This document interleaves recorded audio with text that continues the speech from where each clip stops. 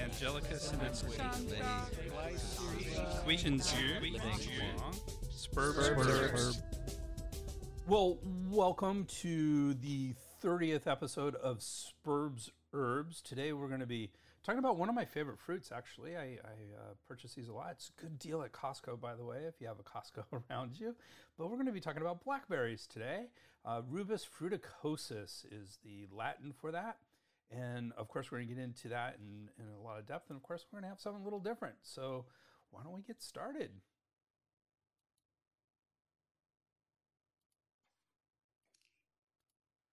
So before we do, I want to talk about something that I'm working on right now. It is a whole series of webinars that I call my Drug Herb series, or Drug Herb Interaction webinar series.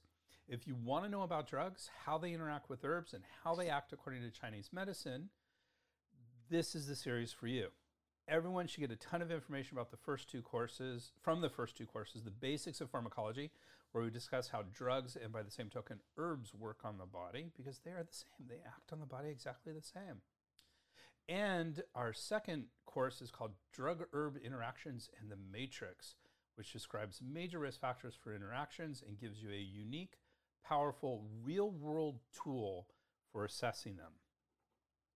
To check out the series and all of my online and live California Acupuncture Board continuing education units and National Certification Commission of Acupuncture and Oriental Medicine Professional Development Activity courses, go to www.integrativemedicinecouncil.org. That's council, C-O-U-N-C-I-L. That's integrativemedicinecouncil.org. Thank you for checking that out.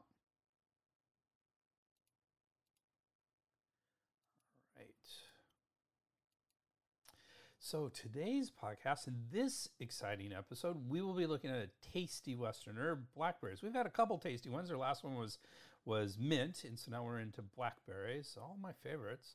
But what is cool about this herb is that many parts of it are used medicinally, though for similar conditions. So it's interesting. Usually we kind of focus on one part of an herb. This is several parts of the herb are used medicinally as well. We'll be exploring these uses as well as a little something different, a look at a seminal herbal court case, F. Molly versus Heckler. I can't wait. I hope you can't wait. So let's get going. So F. Molly versus Heckler. We have talked about legends, Chinese medical theory, beer, the rediscovered herb curve, DSHEA or DSHEA, which we'll mention here today, black garlic, philosophy, and lots of other stuff in our Something's a Little Different. Today we're going to talk about a court case. So again, something a little different about something a little different. But not just any case. One of the most important, not well-known, and certainly underappreciated cases in the history of herbs in the United States. And it is called F. Molly versus Heckler. First, some background. Herb sales in the United States really started taking off in the early 1970s. A lot of people say this was definitely pushed by the hippie movement of the late 60s and early 70s. And one of the first big companies that imported and promoted herbs was F. Molly Herb Company, owned by the husband and wife team of Ben Zarakar and Luis Veninga. F. Molly was a company that sold 10-speed bikes, and when the shipment of bikes failed to show, they did what any good company would. They pivoted. After going to San Francisco's Chinatown, they realized there may be a broader market for herbs in the United States. The company started selling Tiger Balm and ginseng. So think about that for a second. I mean, Tiger Balm is one of the best well-known herbal substances in the United States. I mean, I can talk all day long about all sorts of liniments and what have you. And everyone they don't even know what a liniment is, but you mentioned Tiger Balm, they know exactly what it is. So very, very popular. And of course, ginseng was what I call one of the first superstar herbs that was here. When I was a kid and I was first starting to learn this stuff in my late teens, ginseng was top of the list for herbs. So these are really powerhouses, and this was the company that really kind of put them on the map. Veninga actually ended up writing a book on ginseng, which is considered very significant and helped promote herbs in the US. Not only did they help promote herbs in general in the US, it kind of created this whole subgenre of herb books. So that became a really popular thing to do, was to write a book on an herb. And first you get a good selling book, and then also you get to sell the herb out of it. So that was very prescient, I think, on their part. However, there were dark clouds forming. At the same time that all this was occurring, the Food and Drug Administration was becoming more restrictive in many ways when it came to herbs and supplements. In fact, they had all kinds of rules, like you couldn't have vitamins with more than 150% of the required daily allowance. Or what we call right now the RDI, the required daily intake. So that's significant, because if you look at any bottle of vitamins on the market today, they're probably going to have some ingredients, even basic multivitamins, that are over 150% of the RDI. So here's the issue. For decades at this point, remember, we're talking the early to mid 70s at this point. For decades at this point, they had a law, and it was called the Food Additives Amendment of 1958 to the Food, Drugs, and Cosmetic Act of 1938. These are like foundational laws for the Food and Drug Administration, the FDA. And so they had to follow what these said. But here's what was interesting. That amendment in 1958 basically said, if a food, quote unquote, food additive is generally recognized as safe, so GRAS, this is a very standard term. It's called GRAS, this is GRAS, generally recognized as safe, which means you can sell it, you can eat it, you can promote it, all those sort of things. So GRAS is a really important, sort of label for your food, for your herbs, for your supplements, and it could be considered GRAS. Food additive can be, or in that case, at this point, they didn't have a designation of supplement, a food supplement. So food additive was as close as it was. That's what all the things that we call vitamins and supplements today would have been considered a food additive. And it was considered GRAS, generally recognized as safe, if prior to 1958, when this law first came into place, it had a long history of use. So in other words, if it was used for decades or for quite a while before 1958, it was considered GRAS. Otherwise, you had to base it on scientific studies, which of course can be very expensive, time-consuming, difficult to do. So they really liked this long history of use as a determination for generally recognized as safe. Here's the problem. In 1974, the FDA said, well, all right, well, this is the law. We got to follow law. But they made it a regulation in interpreting that law. They said that prior use of before 1958 only applied to use in the United States.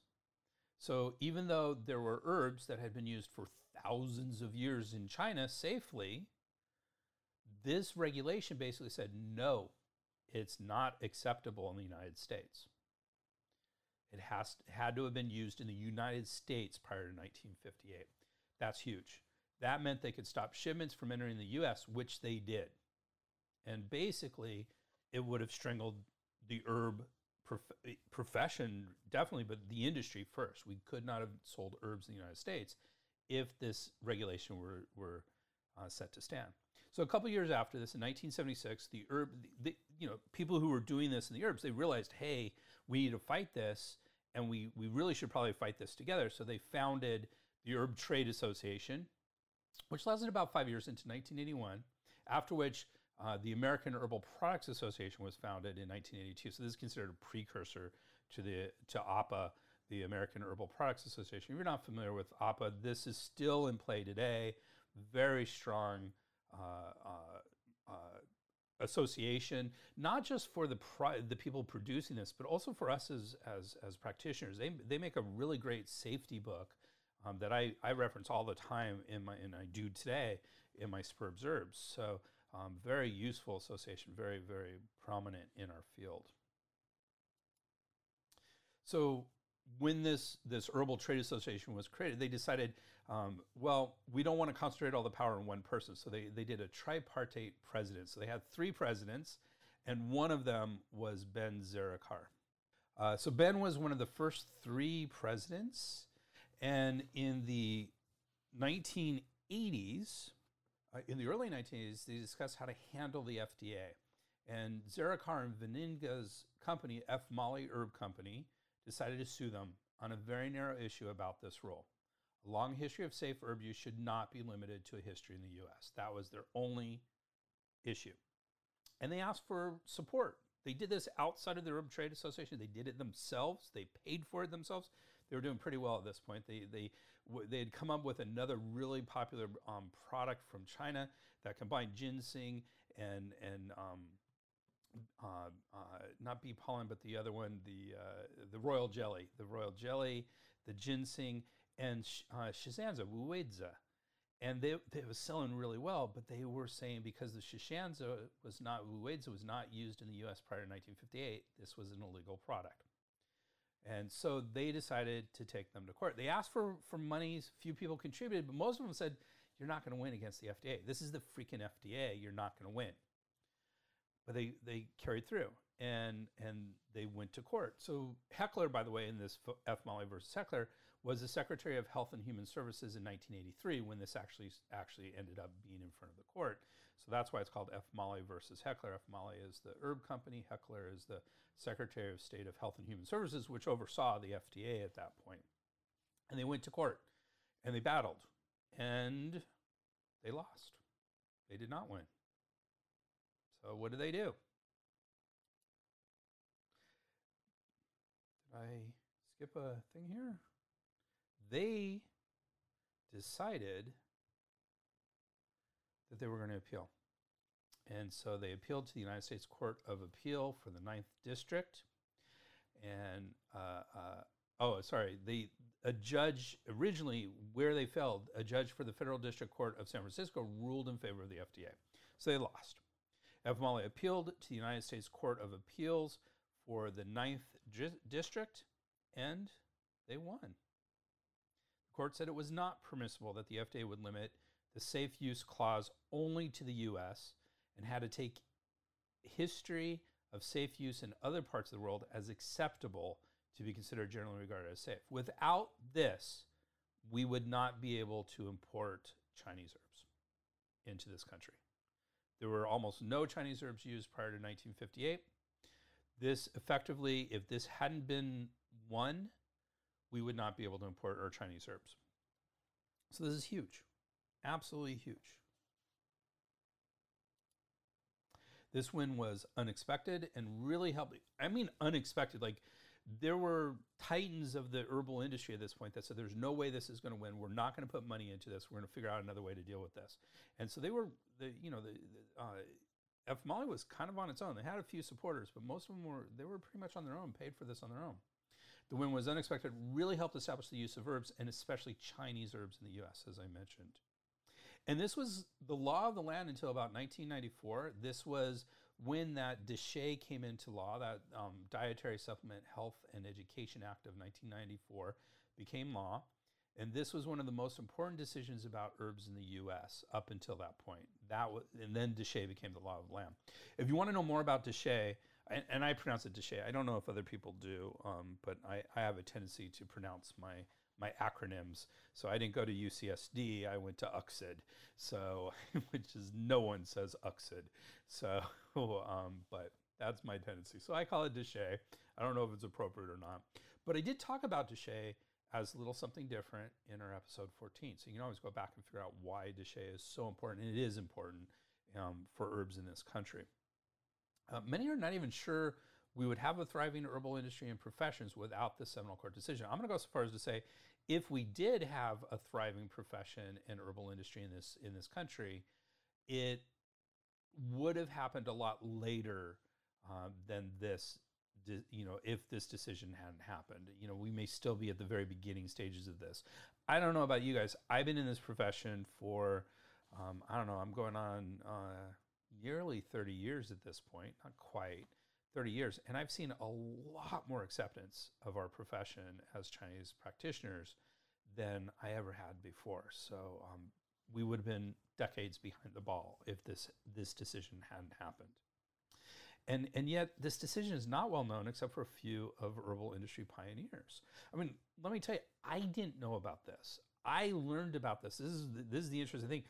I don't even remember where I got it. It was an email, or I was just kind of scrolling through. I was doing some research, random research or something, and I came across this article about F. Molly versus Heckler, and I was fascinated. I'd never heard of it before, and I have been involved in legislation and um, and lobbying efforts, and I had never heard about this before. So I was fascinated. I hadn't heard about it, and yet I can see instantly how important this decision was. So it just was not very well known for quite a while.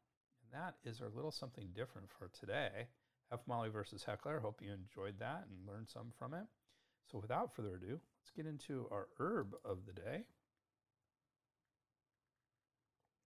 Rubus fruticosus and blackberry. I'm actually really excited that this Latin is easy to pronounce. Usually it's not, but Rubus fruticosus seems, I'm still probably getting it wrong, but it seems a lot easier to pronounce than normal. So it comes in the family Rosaceae, which we're going to talk about in just a minute, and you're going to love this. It's the rose family. That's what Rosaceae means. So this is actually, blackberries are part of the family of roses.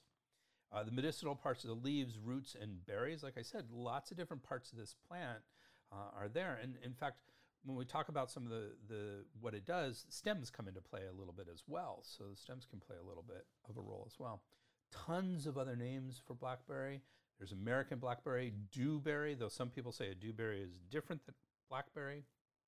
Bramble is another word, brambleberry. Bramble raspberry? Well, that seems weird. Why would they call it a raspberry when it's clearly a blackberry? Well, maybe there's some similarities between raspberry and blackberry. We might find out about that. Let's stay tuned. I love this name, cloudberry. Goutberry, which actually kind of talks about what one of its medicinal uses for gout. High blackberry. Thimbleberry. I kind of like thimbleberry. It looks like a thimble. Shrubby blackberry. Blackbriar. Bumblekites, Brummelkites, Thievethorn, Zarzamora, I'm assuming that's a different language, Scaldhead, that was an interesting, in Chinese it's Heimei, and I don't know the tone marks on that, and then another one was Garacha, again, I assume that's a different language, but I couldn't quite figure out which language it was, but I found it as a name for this, so lots of different names for what we call blackberry. And here's the issue: is I just said it's a Rubus fruticosus, but there's controversy over this actual species name. Rubus fruticosus could mean Rubus fruticosus L. And remember, we had an episode on that little something different where we talked about this L behind it, and that actually refers to Linnaeus, who was was the first really to start classifying animals and plants into species and genii and genii and all that. So it could be that. It could also correspond to Rubus plicatus. So that's another specific species. We're not sure. It could refer to both Rubus plicatus and Rubus omofolius. So two different things that aren't even Rubus fruticosus. Or it could be a species aggregate, a group of similar species. And in this case, it should be written Rubus fruticosus ag, A-G-G, period.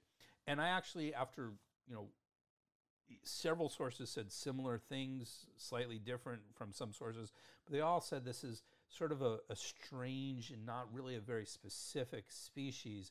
I kind of like this idea of aggregate, especially when you get into all the different cultivars and everything of this. So I think I've kind of settled on this Rubus fruticosus as being an aggregate species, so a non-specific species that may encompass other specific species under the same rubric of blackberry. So that's Rubus fruticosus. So it's not quite as straightforward as we always like.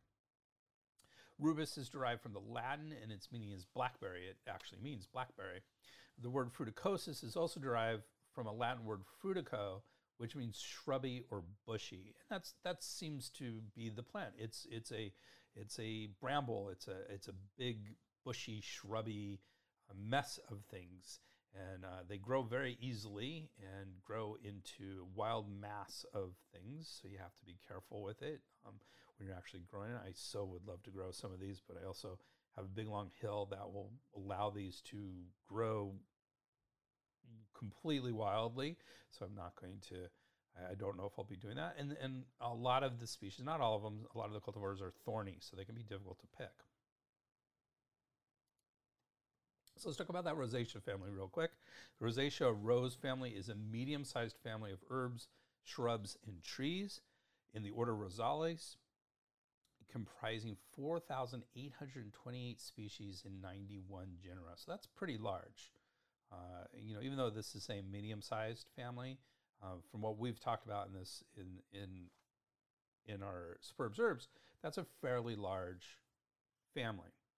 Many edible fruits are in this family, including all my favorites: apples, pears, quinces. I don't know if a quince is my favorite or not. I don't know if I've ever had a quince. Apricots, plums, cherries, peaches, raspberries, loquats. Loquats rank as one of my favorite fruits. My grandparents had a loquat tree, fantastic.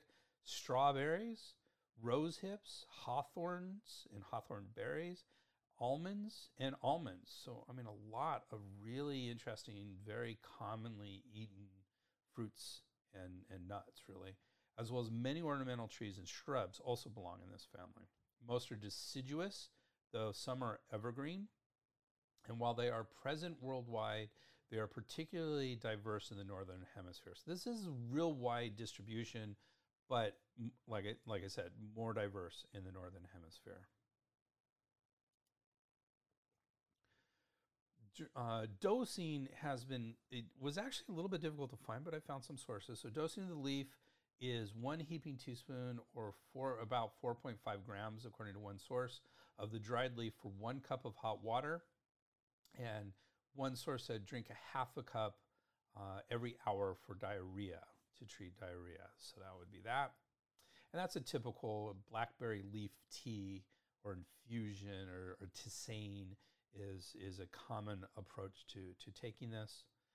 Grunwald, which is the herbal PDR, physician's desk reference, big giant book, say the dose is 2.5 grams of the leaves. So that's right in the ballpark, but maybe a little bit less than that 4.5 grams.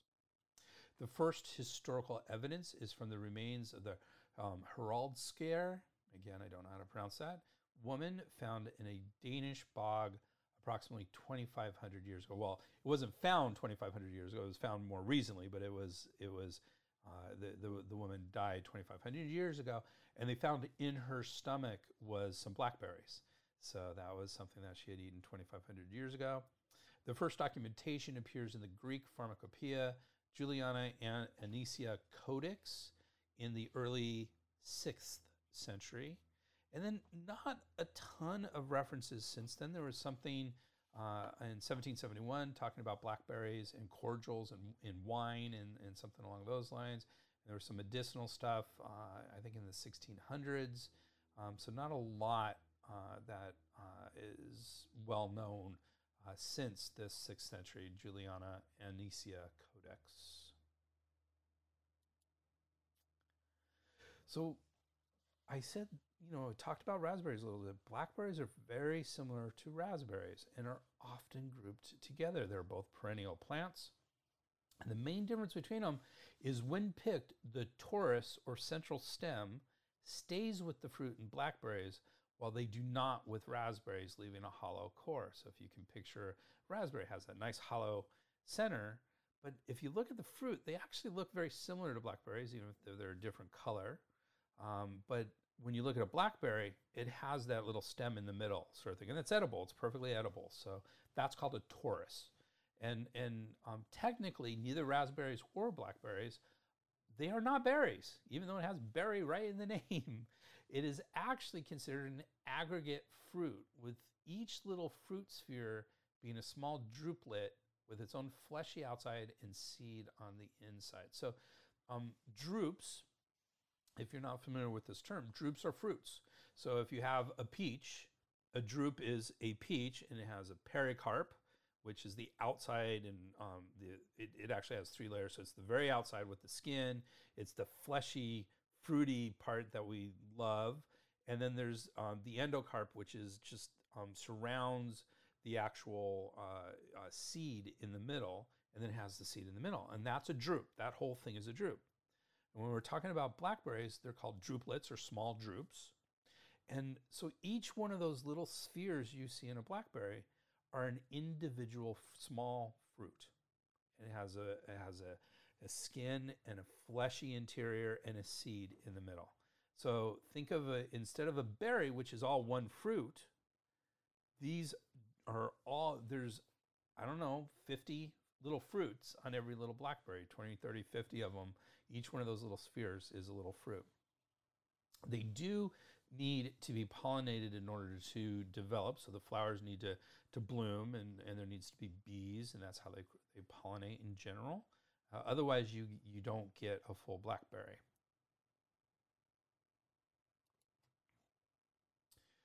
So quality for this, leaves should be picked when they are young and tender. So not old and not leathery. They should be tender.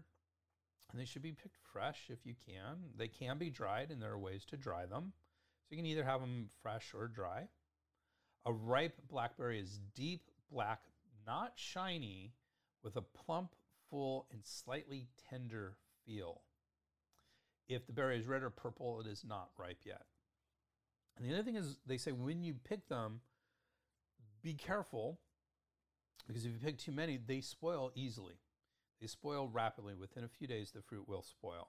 So you either need to freeze them right away, or do something with them, or eat them. That's my preferred method right away, because they do tend to go back and to go bad. In fact, there's this folklore that you never pick a blackberry after September, after Michaelmas is what they say in ancient times, which is in September, because after that, they're the devil's fruit. And the devil has stomped on them and done it, and so you do not eat them after Michaelmas. And actually, there's a little bit of science and reason behind that, because after that point, they do tend to become moldy and have other things, and it can be sickening to someone who eats it. So it's not a bad thing, but the folklore is that the devil has done its due. So don't take them after Michaelmas in September. So traditional uses for blackberries, there's evidence of the use of various parts of this plant by the ancient Greeks for diseases of the mouth and throat and to prevent other diseases such as gout. So again, that name, goutberry. Interestingly, the leaf was an early hair dye to color the hair black after boiling it in a lye solution. So interesting. I also read other parts of it, like that was the leaf, but you could also, if you did the root, I think it was an orange dye, and just different dyes from this plant. Very interesting. I love this. Blackberry tea was said to be a cure for dysentery during the American Civil War. During outbreaks of dysentery, temporary truces were declared to allow both Union and Confederate soldiers to go blackberrying to forage for blackberries. So I thought that was an interesting, and shows how long it's been in the United States. It does have, there are some traditional uses from Native Americans as well as other parts of the world, so lots of that. The root was used in folk medicine to treat dropsy, which is a nice old term for edema. So Donna's asking if the other names we listed earlier, for example, thimbleberry, are not necessarily blackberries as we know them. So that's a good question, Donna, because sometimes they are just different names, and sometimes they are slightly different species. If they are slightly different species, they can be confused with blackberries, and I'm not sure if they are or aren't. And again, we're kind of talking about an aggregate of species here, so they can actually, it can be one and the same. It can be similar species that are still considered blackberries, but are more technically dewberries or something else along those lines. So it gets a little complicated in that when we start talking about these names sort of things. So, but yeah, it may or may not be blackberries as we know them is the bottom line. It depends on the names. Yeah. All right, so back to this dropsy or edema. I love this term dropsy. I've heard it before. I never really, I had to look it up to figure out what it is. It's edema, which is a very common, potentially common situation. So this can be used in, the root is used to treat edema and for gastrointestinal conditions. So we're getting gastrointestinal. We're getting a lot of hits on gastrointestinal here, and that's a good thing to hit. Commission E, if you're not familiar with Commission E, this was a project by the European Union. Now it's been a few decades, and they produced these Commission E monographs that they looked at all the science, and these are the things that are actually allowed to be sold in Europe without hassles if they said it was safe. And so it's to this day, even though they're decades old, are still very much kind of looked at to learn about herbs. So Commission E has approved the leaf to treat diarrhea and inflammation of the mouth and pharynx, and that basically says there's enough scientific information to support those uses and enough information to say it's safe to use for those uses. So diarrhea, inflammation of the mouth and pharynx or throat is definitely one of the uses for this. Green, who wrote a book on how to make medicine, says it is an astringent for the gastrointestinal tract and is hemostatic, which means stop bleeding. So hemostatic and stops bleeding in the gastrointestinal tract. So if anything's going on with that, that's useful. Astringent means kind of holding in, and we see that word a lot in a lot of these functions. The White Rabbit Institute of Healing says it can be used in dysentery, which is basically infectious diarrhea, hemorrhoids, cystitis, so that is bladder infection, menstrual cramping, wounds, skin irritations, can regulate menstrual flow and soothes sore throat and phlegmy cough. So this is the white, when I'm not really, good question, I have a question, are these the root or the leaf? If I'm not specifying if it's the root or leaf, the original article didn't specify the root or leaf. So unfortunately, things were not always clear, though I would say that more often than not, when they're not making it clear, they're probably talking about the leaf. The root seemed to be a little bit more obscure than the leaf. I found more stuff on the leaf than I did on the root. So I think if it doesn't say it's probably referring to the leaf, though more often than not, they just said the blackberry, which I find in a lot of stuff from sites that aren't from herbalists. They won't be specific about the parts. So yeah. So another website, Medicinal Herb Info, says the leaves and roots are a long-standing home remedy for cholera, anemia, regulates menses, diarrhea, and dysentery. So, and this kind of brings up a lot of what I mentioned, about this. Is like I said, yeah, leaves are probably, when I look it up, I have a great book that kind of translates the Western herbs into Chinese herbal thinking. And that only had the blackberry leaf. That was the entry on it. It didn't mention the roots at all in that monograph. But more often than not, what I found was, unlike most plants, everything kind of did very similar things in the blackberry. So some of them did it stronger than others. We're going to talk about that in just a minute. But generally, the leaves and the roots and the fruit had similar medicinal uses in general. So that was a little eye-opening for me. So yeah. So prolonged use of the tea is also beneficial for enteritis, which is inflammation of the intestines, chronic appendicitis, stomach upset, and leukorrhea, which is milky or white discharge, usually vaginal discharge is what they're talking about with leukorrhea. It is said to have expectorant properties as well, so it brings up phlegm, which of course agrees with a lot of the other sources we have here. The chewing of the leaves for bleeding gums goes back to the time of Christ. That's a quote. That's what they said. So that's an interesting thing. Again, it talks about how long that's been around, for over 2,000 years. The fruit and juice are taken for anemia. That's interesting. And as a lotion, it's reported to cure psoriasis and scaly conditions of the skin. So I'm always very wary to use the C word, the cure word, because I don't think anything in medicine is actually, we don't cure anything. We treat things and we get beneficial outcomes. But I don't like the word cure. As a medical practitioner, I don't cure anything. I treat conditions, and hopefully they become cured. That's the goal. But I never say I cure something. So I always have a little bit of an issue with that word. But so reported to help psoriasis and scaly conditions. Preparation. So again, Green, who is a book on how to make herbs, without distinguishing the specific parts of the plant, says it can be prepared by decoction or water boiled, syrup, and tincture. So tincture would indicate an alcohol solution extraction, basically. So those are the three methods that they did. He didn't mention things like an infusion, which is a tea. A lot of what we do is infusion, and when I read this, so I was a little curious about that it didn't include infusion as one of the preparations. Grunwald, who is on the team that did the herbal PDR, professional desk reference, says it is prepared as an infusion and as a mouthwash. So we have mouthwash come up. And again, benefits the throat and the mouth, so that makes sense, mouthwash.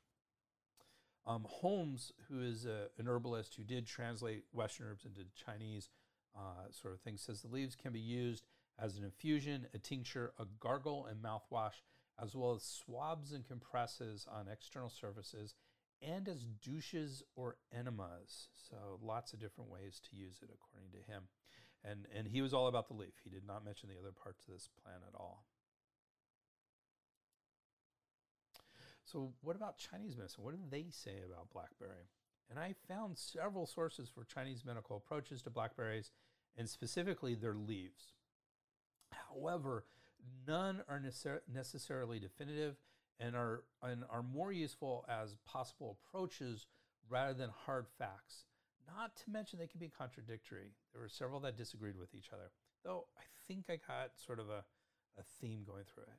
So the White Rabbit Institute, I like them because they have the traditional uses, traditional Western uses, and then they have a good attempt at the Chinese side of things. So I kind of like that they have a side to side.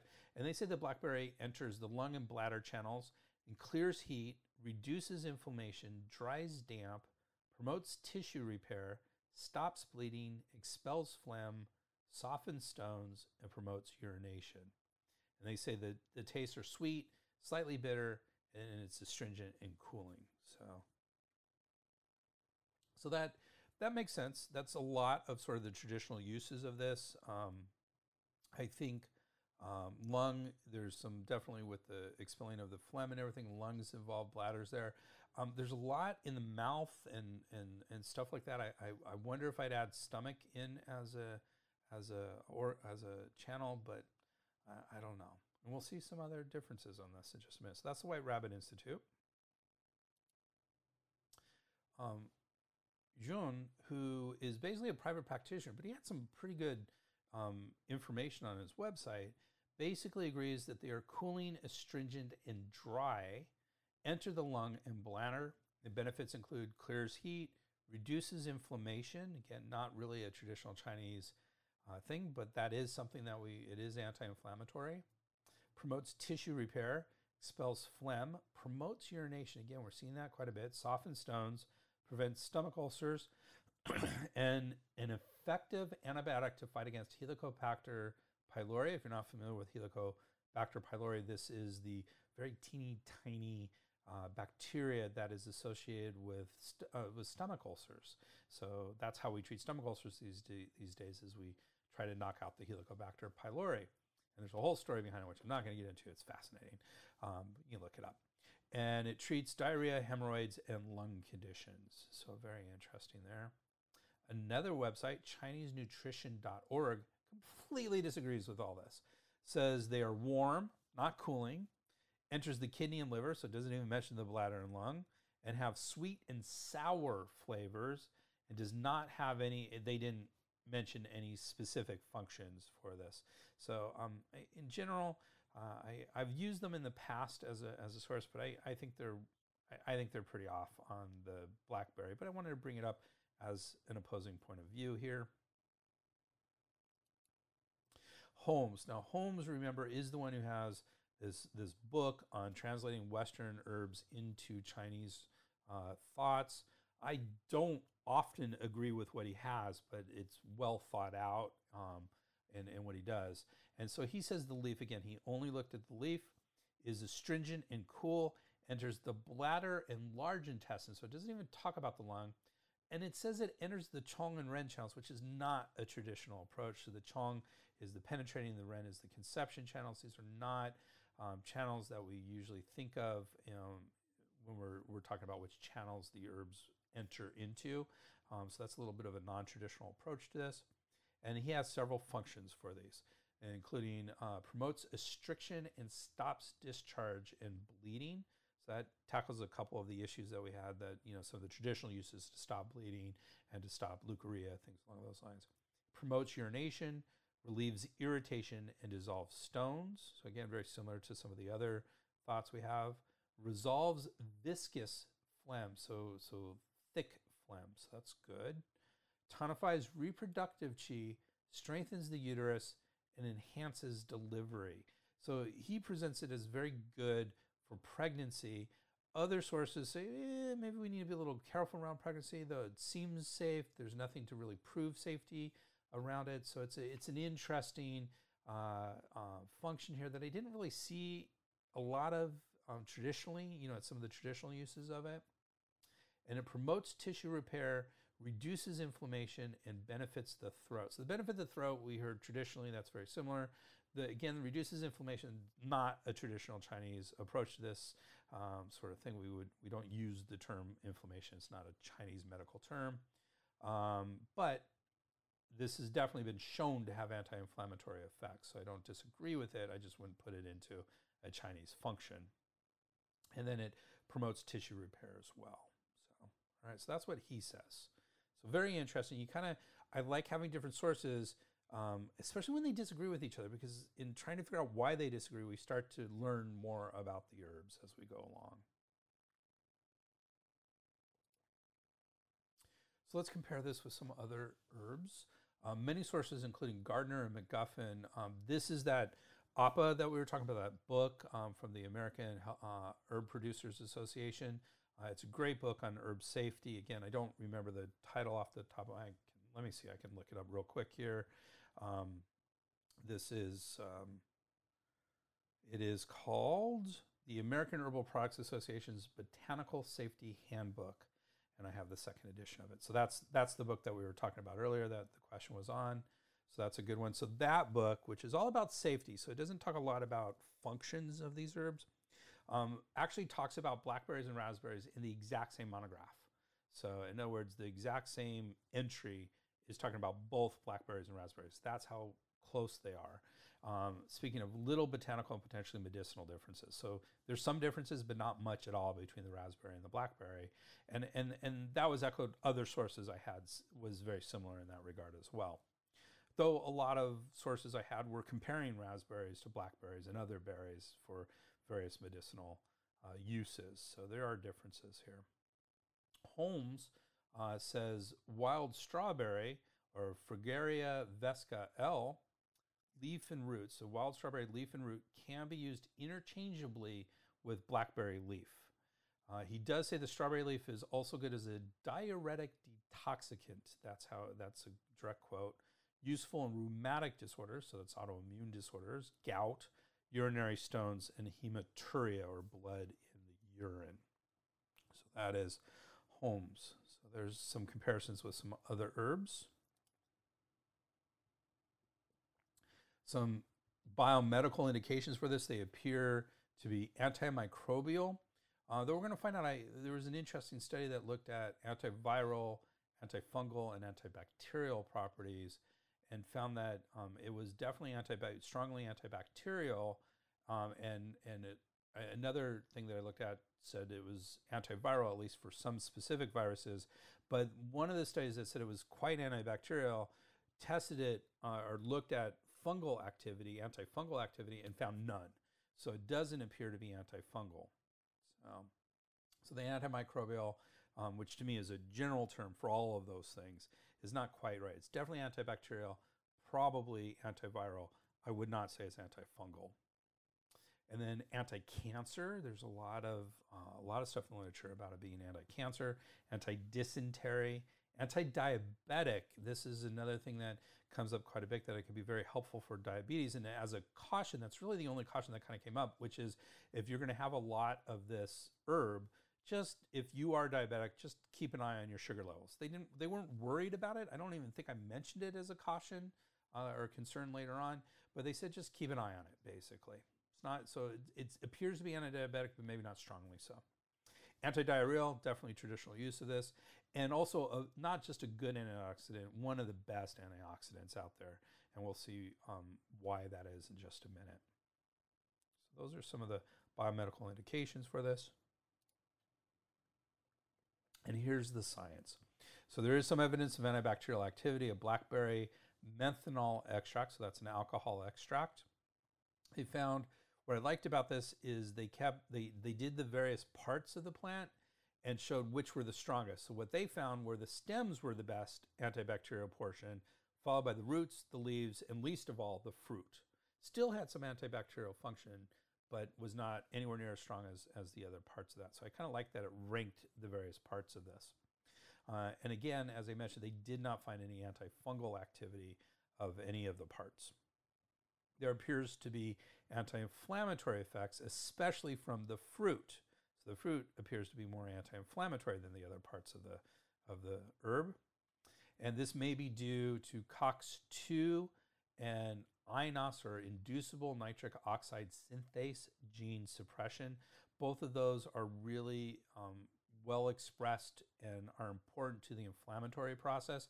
So if you can inhibit that, you're going to have a lot less inflammation happen. Those two, they're both enzymes. So I just said COX-2 is cyclooxygenase, which is one of the, when we talk about NSAIDs, like our ibuprofen and our aspirin, things along those lines, they're all COX-2 inhibitors. That's one of the main ways that they reduce pain. So that's very important. The leaves appear to have anti-diabetic properties, at least in rats. And again, rat studies are relatively low. It does not mean it's going to help in humans, but at least it indicates that. And there's a lot of indication that that might be the case, even though it's not been well tested in humans at this point. There may be some anxiolytic effects with menthanol extract. So that's interesting. Anxiolytic means reduction of anxiety. So, sorry, could you say that? Sorry, that was my watch. For some reason, I think I knock it sometimes.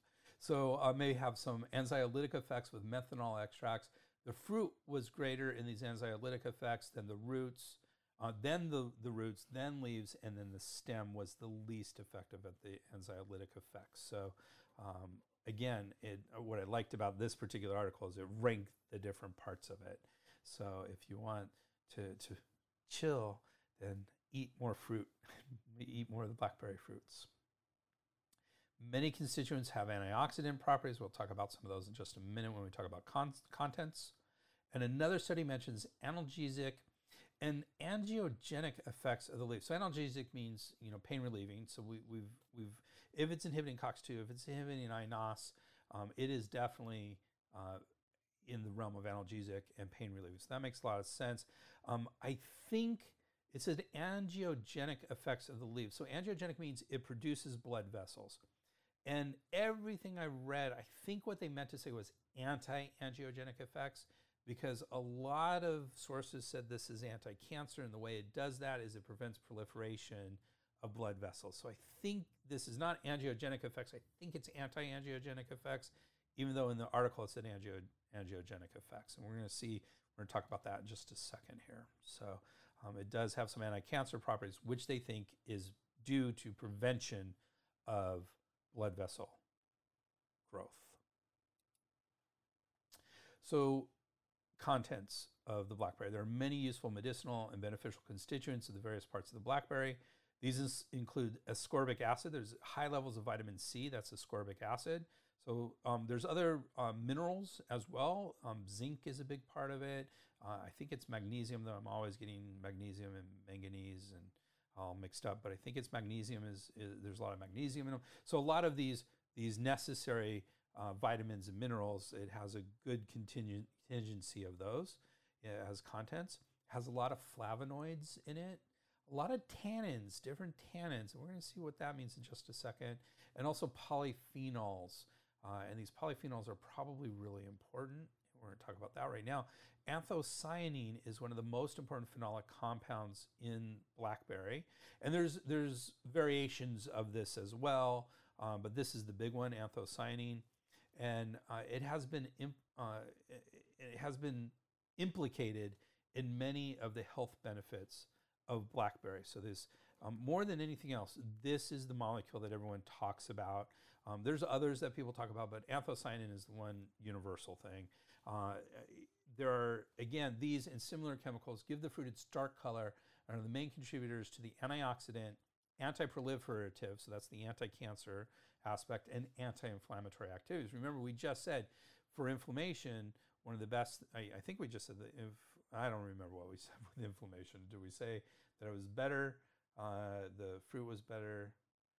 Anxiolytic, it's best. And then I don't know if we talked about anti-inflammatories, especially from the fruit. Yes. So the fruit is particularly useful in inflammation because that's where a lot of these anthocyanins are, these black things, these black chemicals. So we like dark fruits. Remember, blueberries, blackberries, as dark as it gets. That's because it has these anthocyanins or similar chemicals, and they have lots of health benefits. So it makes lots of sense that would be useful here. Other important constituents include proanthocyanidins, which are kind of before it becomes anthocyanin, and stilbenes. So another chemical class here. So lots of different things that have been found to be very useful from this herb. Drug-herb interactions. Well, as you can imagine, this is a fruit. It's eaten in probably shouldn't be mass quantities sometimes, but it's a good fruit, low calorie, very tasty, lots of health benefits. Forget about the herbal benefits, just a lot of health benefits from eating it. So it gets eaten, and there doesn't appear to be any drug-herb interactions because it's a food substance. If there were, we'd probably be a little bit more concerned about it. Scholarly searches for this herb and interactions with drugs, cytochrome P450 and P-glycoprotein, all targets of drug-herb interactions, does not show any known interactions here. So there really wasn't much to worry about as far as interactions are concerned. However, there are some concerns about this, as every herb.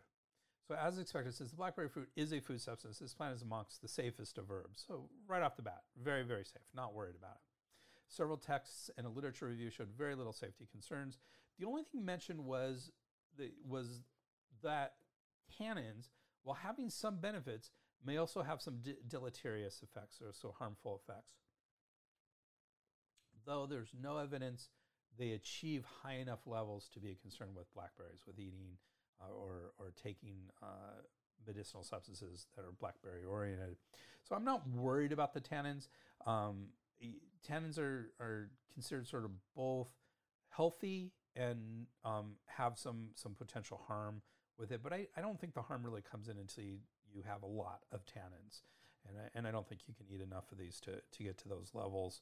And I didn't see anything majorly in the literature that would be an issue for me at that point. So the only negative issue was actually from Holmes, who said blackberry leaf focuses on treating symptoms rather than syndromes. And so that's an interesting thing to say about a specific herb.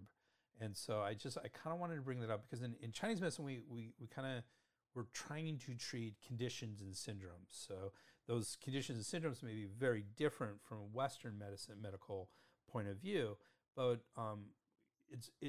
there are a few herbs that might have very specific and unique sort of aspects to it to treat a symptom rather than a syndrome. But generally, we look at syndromes. Blackberry leaf treats this, treats that, treats this, but we don't actually talk about underlying why do you have those things in the first place and what is it treating in that context. And so an interesting thing, I tend personally to kind of say this a lot about Western herbal tradition, is that they treat symptoms rather than syndromes. But I also freely say I'm not a Western herbalist. And so it may be treating syndromes that I'm not familiar with in those Western traditions. But it's interesting that Holmes, who does have a pretty good background in Western traditions as well as Chinese traditions, would say this as an issue with this herb. So there you go.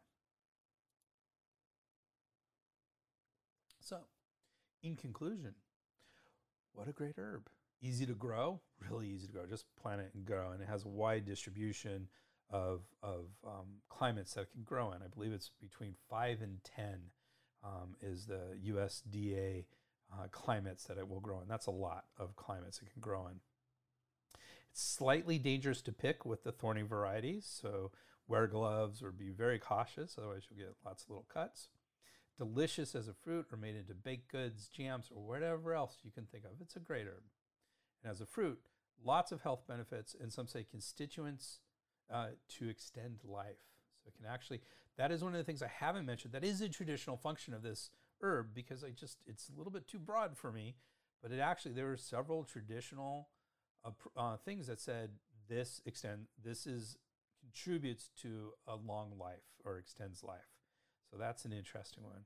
You can use the leaves and roots for medicinal purposes as well. So the whole plant makes me want to plant some in my yard right away, except it can grow out of control. As I mentioned, what it really does is I can't wait until the next time I go to Costco and buy a big tray of blackberries, which I enjoy and very much, and just eat them. So I'm really, really, really want some blackberries after working on this all week and talking about it today. So that's the basic conclusion. There's not many herbs that I go, I really want those right now. I did do that last week with the herb mint. The last episode, we were talking about field mint, bo he, and I ordered some field mint plants. I had peppermint plants, which are not the same thing as we discussed, and I ended up I'm waiting for the plants to come so I can plant them. All right, so blackberries, need them now. Want to go. In our next episode, we will be exploring a wonderful Chinese single herb, Tianmendong, or asparagus root. I don't know what it is. It just seems like the last several episodes. I love asparagus. I don't know why. I just keep picking these things. Honestly, it's random, because these were all episodes that were supposed to be done before, and for whatever reason they didn't happen. So it's sort of random that it's coming up. They're all coming up. Wonderful asparagus. This Tianmendong is a useful, powerful, and relatively commonly used Chinese herb in the yin nourishing category, often used for menstrual and postmenopausal cases. And of course, there will be something different about the episode. So don't miss our next exciting episode. Maybe we will answer the question, does asparagus root make your pee smell funny? Maybe we won't. Maybe we will. You got to tune in to find out. And with that, I want to give you guys a big thank you. And just a little reminder, when you buy from Amazon, if you could go to our Spurbs Herbs homepage and click on the banner ad, I'd get a few pennies from it. And that would be nice. Haven't had a few pennies for a while. And you can always get in touch with me at drgreg@spurbsherbs.com or at our website, www.spurbsherbs.com. And if you enjoyed this podcast, please, it would do us a huge favor, just a massive favor, if you'd give us a 5-star review in your favorite podcast app. That would be amazing, and it would be very appreciative. So thank you. As always, we have our bibliography, extensive this time. Thank you, guys. Appreciate it. Spurbs Herbs. The proceeding was presented by Dr. Greg Sperber. We would like to thank Janelle for all her support and everybody else who contributed to this program. Timothy Dobbins, Roger Campbell,